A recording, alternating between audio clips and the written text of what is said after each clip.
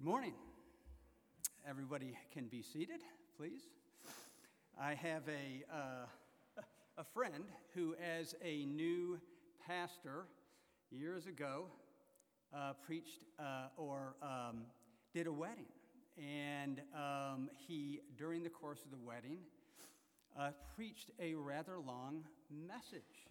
And at the end of that, he realized he had never asked the congregation to sit down. So I am glad I at least got that out of the way. Let me say something. It's been an interesting week as we have prepared this service. Derek Coyle, as you know, has been sick and has been recovering. Tim has been on vacation. I have been on vacation. And yet, this service has been thrown together incredibly. If you take a look at page 5 of your bulletin, and this is all because of Derek Coyle and the Lord bringing things together, almost every single sentence supports the sermon that I'm going to give. And so, as you can see in our confession of sin, the middle part says, "You constantly call us, but we do not listen. You ask us to love, but we walk away from neighbors in need, wrapped in our own concerns." That is going to be a main topic of our message today. And then, as well, for by grace, Ephesians 2:8, you have been saved through faith only, and not by works, and nothing but the blood of Jesus. Nothing but the blood of Jesus. I can't say it better than that. So, the title of this message, as printed in your bulletin, is The Irony of Christian Freedom. And indeed, we will discuss the irony or the paradox of Christian freedom. And many of you may know where I'm headed with this, that our freedom of a Christian is ironically bound to a life of service to God and to others. Now get that. Our freedom as a Christian is paradoxically bound to a life of service to God and to others. And it is these others that we frequently walk away from with only concern for ourselves. But I am tempted to change the title of this message to A Locus of Love. That's locus, L-O-C-U-S, not a locust of love. Because we'll be discussing a locus of love as we wrap things up at the end of the message. But it's too late. The bulletin has been printed, and so the irony of Christian freedom, this is going to be. So let's go ahead and look at the text. And it is at the top of page 6 of your bulletin. And this, what's printed is Philippians 2:1-4. But I am going to continue after verse 4 down to verse 11. This is very familiar ground that we're on here. You may want to open your Bibles to Philippians 2 and follow along with me. So, Philippians 2, starting at 1. So, if there is any encouragement in Christ, any comfort from love, any participation in the Spirit, any affection and sympathy, complete my joy by being on the same mind, having the same love, being in full accord and of one mind. Do nothing from selfish ambition or conceit, but in humility count others more significant than yourselves. Let each of you look not only to his own interests. Let me say that again. Let each of us look not only to our own interests, but also to the interests of others. Now, continuing in verse 5, in your relationships with one another, have the same mindset or attitude, some translations say, as Christ Jesus. What was his attitude? Who, being in the very nature of God, did not consider equality with God something to be used to his own advantage. Rather, he made himself nothing by taking the very nature of a servant, being made in human likeness, and being found in appearance as a man, he humbled himself by becoming obedient to death, even death on a cross. And therefore God exalted him to the highest place and gave him the name that is above every name, that in the name of Jesus every knee should bow in heaven and on earth and under earth, and every tongue acknowledge that Jesus Christ is Lord, to the glory of God the Father. Let's pray. Heavenly Father, thank you for the freedom we have in you through your grace. Open our hearts now to your word, that you may show us the blessings you have for us through humble service to you and to others. In Jesus' name, Father, amen. I almost wish I had a Kleenex and could blow my nose before I go further. And Liz, where are you pointing? Under.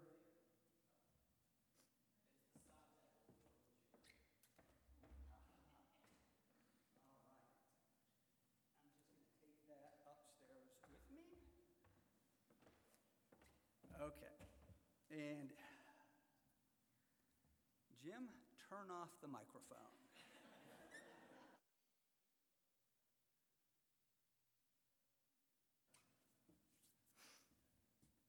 Okay. Oh, well, this morning we're going to start with a bit of a history lesson, looking back at the birth of the Reformation. As most of you know, in 1517, Martin Luther nailed his 95 Theses to the door of the Wittenberg Chapel. It also helped that he sent the same 95 Theses to his cardinal. The cardinal didn't have to come to the door. He read them right there before him. And these were essentially complaints that built a case against the practice of selling indulgences. Essentially, most of us know what this practice was. It was a way of buying one's way out of purgatory by forgiveness from the Pope. Now, Luther was a scholar at the University of Wittenberg. He was not serving as a parish priest at this time. Luther was an incredibly erudite man. He was into the scripture, I think, like nobody else at the time. And he pulled things out of it that nobody else was. And these things that he pulled out were earth-shattering. They changed the course of history. But these 95 theses, the purpose of them was essentially to attack the selling of indulgences. Now, since this practice was endorsed by the Pope, he was accused of heresy. But as things happened in those days, there were political ramifications as well, and especially when Frederick of Saxony, who is essentially the ruler of what we would call Germany today, or that area, took Luther in and provided him protection. And thus, in the couple years after 1517, prior to his trial in 1521, there were several attempts to ease the tension. After all, not only was theology on the line, but politics was on the line as well. And one of these emissaries that were sent by the Pope to try to alleviate things, diffuse the tension, suggested to Luther that he should write a letter of reconciliation to the Pope. Just write a letter of reconciliation. This may avoid your trial and your excommunication. And so Luther did this. He wrote this letter, and instead of penning it, folding it, sticking it in an envelope, and sending it through the mail, he sent it to the printer to have officially printed. And some of you may know that the rise of the Reformation corresponds to the rise of the printing press. The printer in Wittenberg got Luther's proof, read it, and knowing a bestseller when he saw one, published it for general consumption. And so Luther's letter is right here for us all to have. And let me tell you, it is entitled The Freedom of a Christian. I'm going to recommend this to you. You can pick it up on the internet. It's a cheap little book. You can see it's just a little treatise. It was published in 1520. But what it does is it sets forth, remember, this life-changing, world-changing doctrine of justification by faith alone, as opposed to justification by works. Now, this, as you know, became somewhat the cry of the Reformation. I'm going to briefly touch on justification by faith because it can't be divorced from where I'm headed. You see, I'm headed into some territory that we, as Reformed Christians, usually don't talk about. I'm headed to talk about works. Okay? And as you know from my comments so far, I'm especially headed toward the work of serving one's neighbor. But that's down the way, and I'm briefly going to discuss how Luther gets there. Okay? This notion of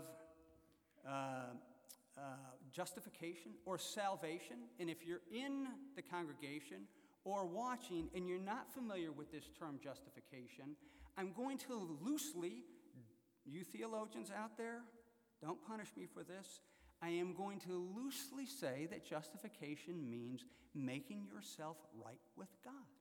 How do we get made right before God? How are we made acceptable to God? Okay? Now, this notion that our acceptance before God was by faith instead of works flew in the face of conventional Roman thought. And there's a good reason for this. The church theology at the time was based on Aristotelian principles, which is Greek thought that a person's virtue, their standing before God, was dependent upon good works. Now, I must admit, that makes a lot of sense. Okay? It just makes a lot of sense. Everything, in every sphere of life, one is made righteous through works, not faith. Think about this. We're all watching the Olympics. I was on vacation. I missed a week of it. But the athletes in the Olympics are made righteous through their performance, not through their faith in the Olympic organizing committee. Right? Nobody is passing out gold medals for faith at the Olympics. On my job, I'm paid. In other words, I get my reward. In other words, I am made righteous by my work. If my boss were to give me an assignment and I looked at it for 2 weeks and he calls me back in and says, "Hurlbut, how's that assignment going?" well, I haven't made any progress, but I have a lot of faith in the company. No progress, but a lot of faith in the company. It just wouldn't go anywhere. I would likely be canned. All right? Even our pastors. I want you to think about this. The session gives a performance evaluation to our pastors every year. It's not a faith evaluation. It's a performance evaluation. In every sphere of life,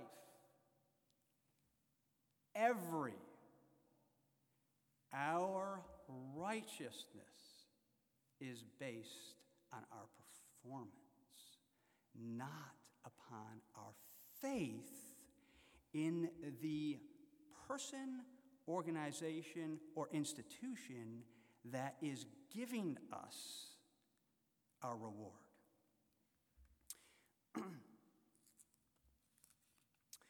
Now, this is a good thing in all of these arenas, but this is also generally the way that the Roman Church saw justification at the time. It was based upon one's virtue. And this is what the world will tell us today, that our goodness makes us right and acceptable before God. And Luther knew this. He was deeply aware of this, personally aware of this.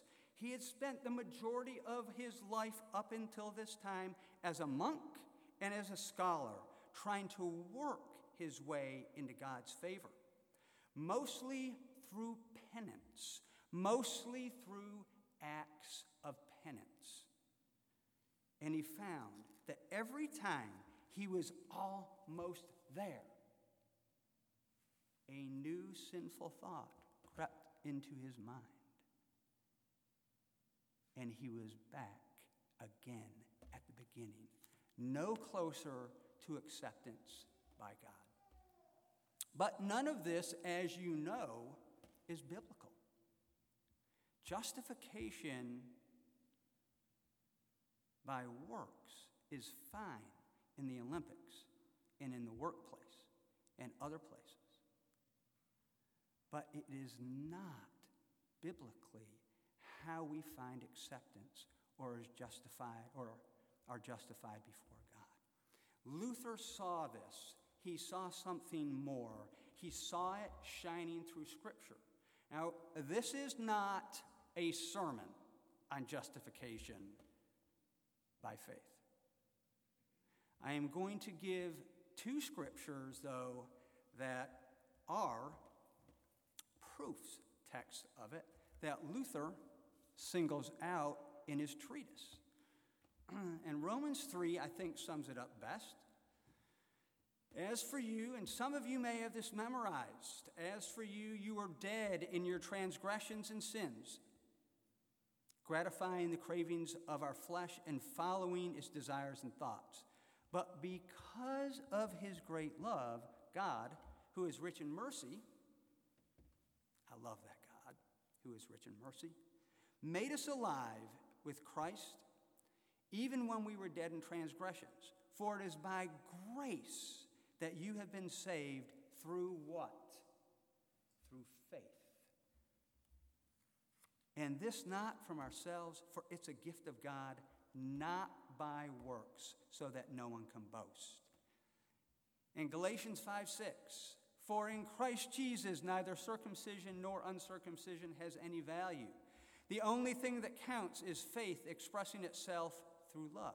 Is faith, not works, expressing itself through love. And believe me, we're going to see that works can be expressed through love. Don't get me wrong. Take a break here.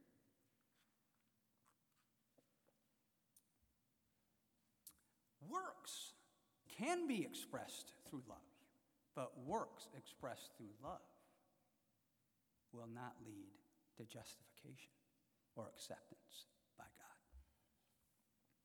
So, in this little treatise, Luther breaks things up into threes.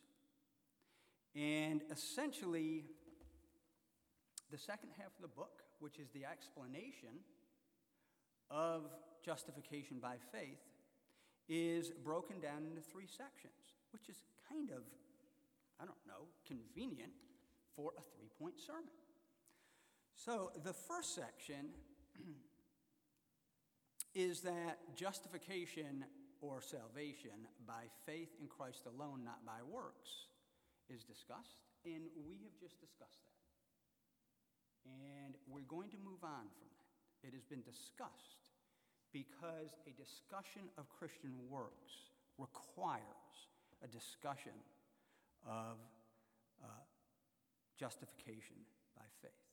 The second part, which I'm going to get to in just a moment, is a discussion of the place of works as is expressed through sanctification, through what I call the daily grind of sanctification, through battling daily personal sin. And the third part of this little treatise is where we're headed. It's a discussion of the place of works through service to our neighbors and to God. So, let's move on to the second part. If we are justified by faith, why are we commanded to do works? This is exactly what the church asked. In fact, this is exactly what many ask today. If I'm justified by faith, why are works commanded? Good works. Okay? Luther addressed this, and I like the way he addresses it. He says, "Here we shall give an answer to all those who, taking offense at the word of faith and at what I have asserted, they say, if faith does everything and by itself suffices for justification, why then are good works commanded? Are we then to take our ease and don't do no works, content with faith?" And Luther responds, "Not so, wicked man, not so." He never pulled his punches, even when dealing with the Pope. Here, at this point, after justification, is where the work begins. Here is not the time for leisure. Why, after becoming justified by faith and gaining freedom from the law of sin, does Luther say that this is where the work begins? Because it is where the work begins. That work is the work of combating our personal sin through sanctification. Works flow as a normal consequence out of our justification, and we know that. And I don't want you to get confused here, because we're moving on a road down to talk about service to our neighbors. But we need to discuss this everyday grind of sanctification. Why is it important? It's important because the world tells us it's not important. The world is open to accepting where we're going. The world is just fine if Christians want to serve their neighbors. The culture will give us an attaboy for that. We are appreciated for serving our neighbors. But the world does not accept good works, our good works, if it means combating personal sin and making our lives more Christ-like. Think about this. The world does not believe that my covetousness of my neighbor's belongings is a sin, as long as I don't steal from my neighbor. They will say, look, if it doesn't hurt your neighbor, it's not a sin. Your covetousness just doesn't matter. Go ahead and covet away. My response to that is it's only the 10th commandment. It's absolutely essential that we combat our covetousness. Nor does the world accept that my pride and arrogance is sinful. In fact, pride and arrogance is actually celebrated today. Very much so. idolatry, my prioritizing things before my love of God, is terribly sinful. Perhaps the sin. But the world will say, oh, don't worry about that idolatry. What are you talking about? It's only the first commandment. Sexual immorality doesn't exist anymore in the world. My lustful thoughts, they're just thoughts. They don't hurt anybody, and therefore they're not sin. Your work, Bruce, your work, congregation, to combat these type of sins is not necessary, says the world. Pornography? Not a problem. Not a problem. This is what I call the daily grind of sanctification. And before we can talk about serving our neighbors, we need to understand that these works of combating our personal sin and becoming more and more Christ-like are very important. And Luther spends the whole second section of his book discussing this. He discusses it from the standpoint of the difference between the inner or the justified soul and the outer man, right? The sinful. Now, that discussion is way beyond the scope of this message. But it is something that we deal with, and it is something that is extremely important in our Christian growth. Jesus addresses these sins head on in the Sermon on the Mount. You have heard that it was said to the people long ago, you shall not murder, and anyone who murders shall be subject to judgment. But I tell you, anyone who is angry with a brother or sister will be subject to judgment. Doesn't take murder, which the world will condemn. It simply takes anger in Jesus' paradigm. And again, you have heard it said, you shall not commit adultery. But I tell you that anyone who looks upon a woman lustfully has already committed adultery with her in his heart. If your right eye causes you to stumble, gouge it out and throw it away. It is better for you to lose one part of your body than to lose your whole body and thrown into hell. How many times have you heard this? I love this one. Honey, you can look, but don't touch. You can look, but don't touch. It's pretty common in our society today. You can look, but don't touch. Jesus says, no, you can't even look at another woman or, ladies, at another man. Lustfully looking is a sin. That's the daily grind of sanctification, which we become more Christ-like through. Look at what Paul says in Romans 7. Although I want to do good, evil is right there with me. For in my inner being I delight in God's law, but I see another law working in me, waging war against the law of my mind and making me a prisoner of the law of sin at work within me. What a wretched man I am. Paul is saying this. What a wretched man I am. Who will rescue me from this body that is subject to death? Thanks be to God who delivers me through Jesus Christ our Lord. Yet, let's not confuse these particular good works, combating our sin, with justification.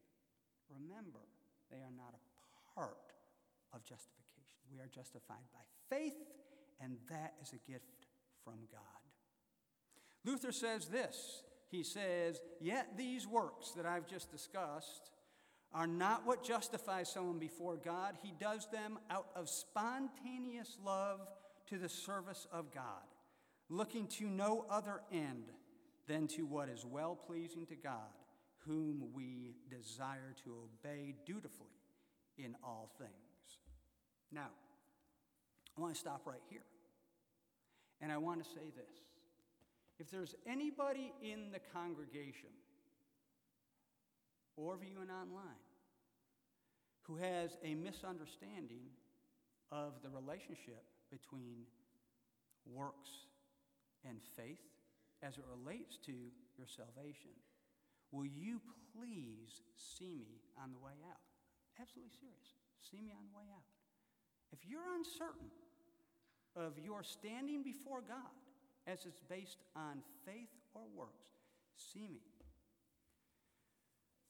The reason I ask this is there's so many people today who believe that it is being good that gets them to heaven or makes them right before God.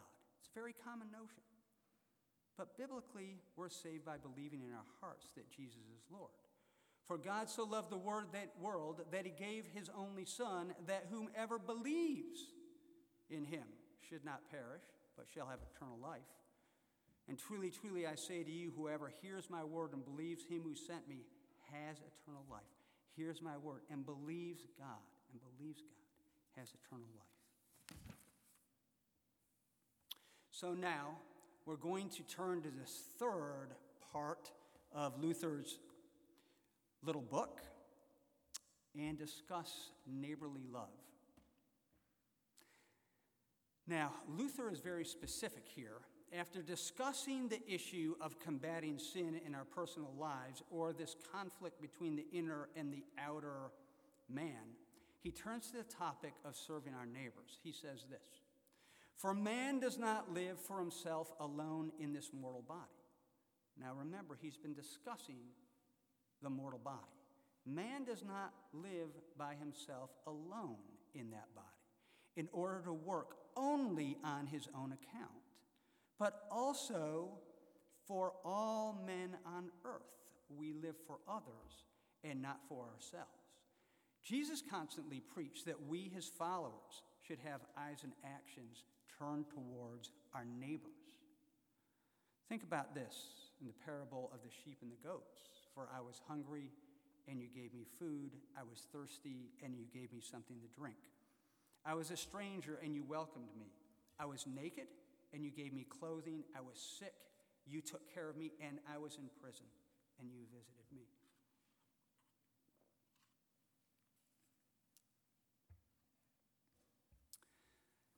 To this, Luther once again reiterates that service to our neighbor does not buy us salvation.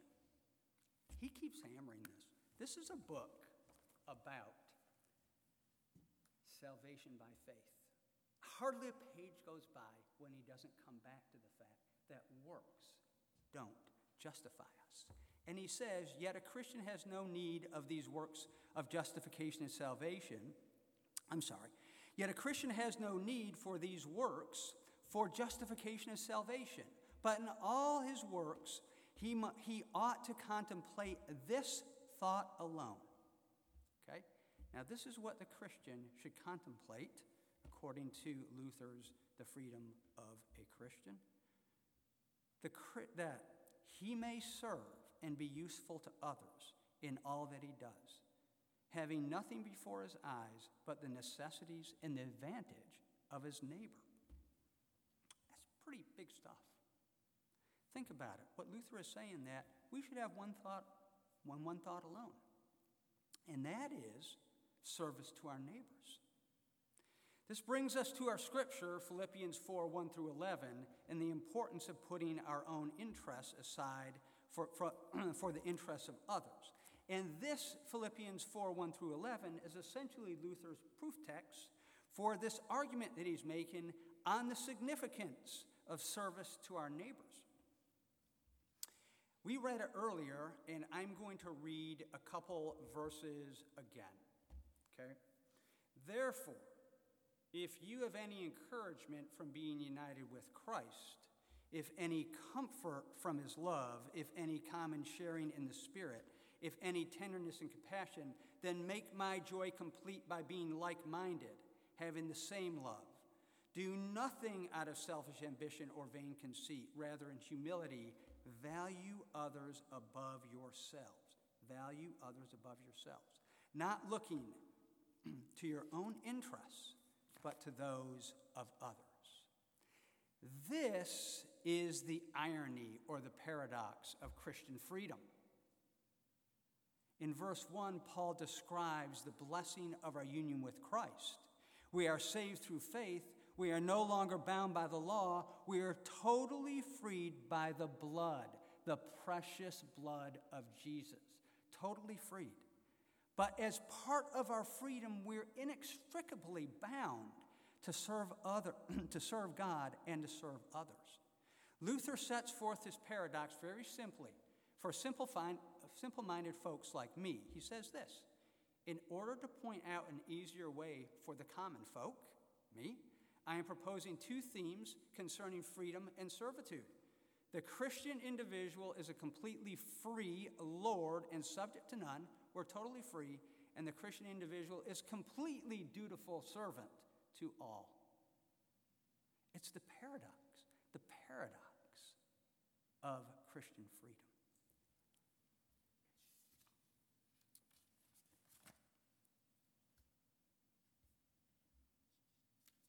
I will suggest that serving others comes in two flavors. We can do it in two ways. There's what I call in-reach. We can reach into the church and serve members of the church. And there's, of course, outreach. We can serve others who are not Christians. Regarding in-reach, this is what Jesus said: a new commandment I give to you, that you love one another just as I have loved you. You also are to love one another. By this, all people will know that you are my disciples, if you have love for one another.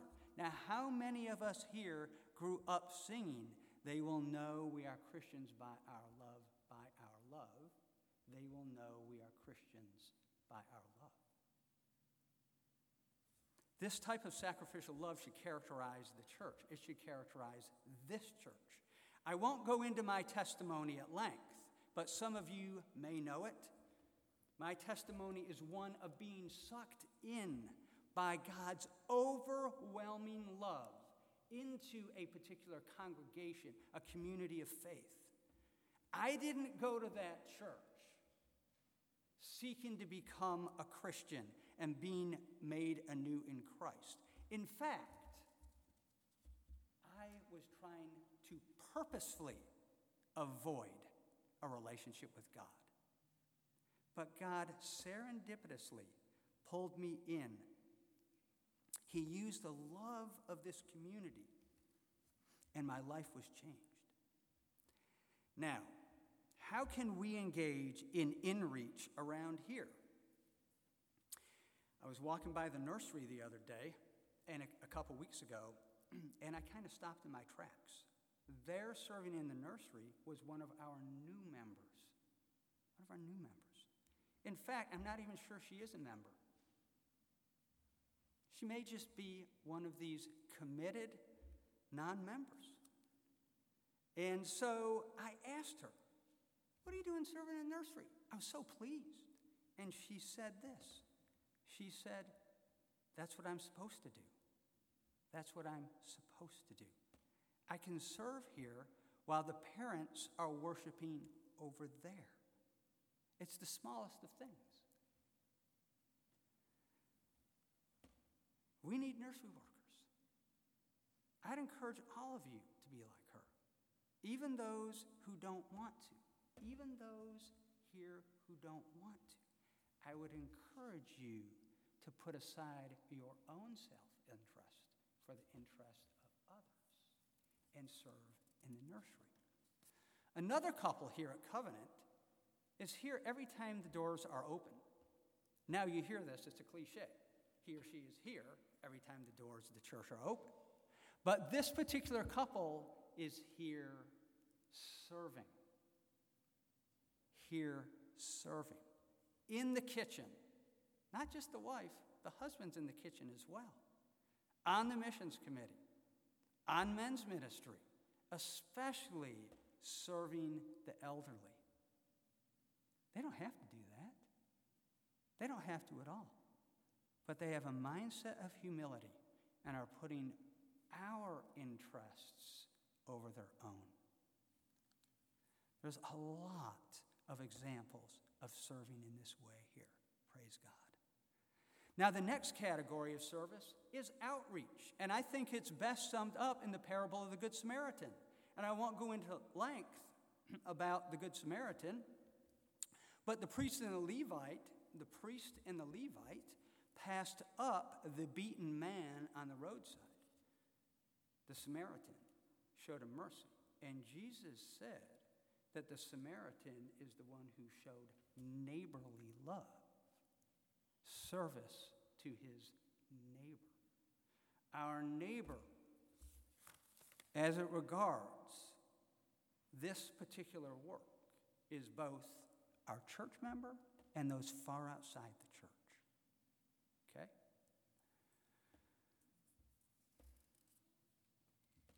I have a friend who grew up in this church. He's a young man. After leaving home, this young man got caught up in profound addiction. And he's spent the last couple of years dealing with this addiction, dealing with his family. And he's on the road to recovery. As a part of the recovery program, he regularly cuts the hair of homeless men. On days that he could be out pursuing his own interests, recreation, and the like, he's given haircuts to people he doesn't know.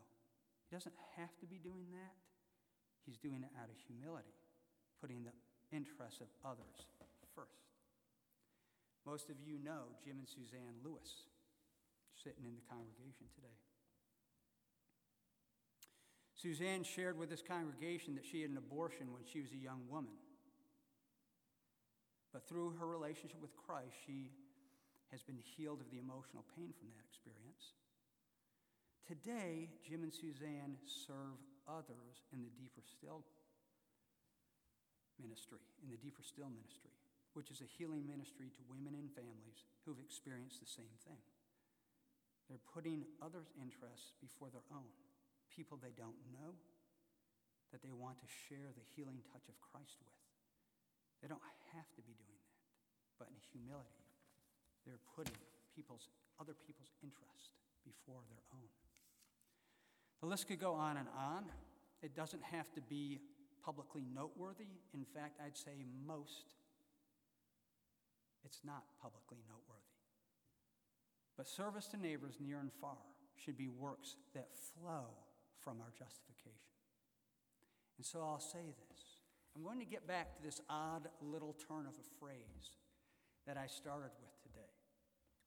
The church should be a locus of love. No, I didn't say locust. I said locus. It should be a point, a location, a destination of love.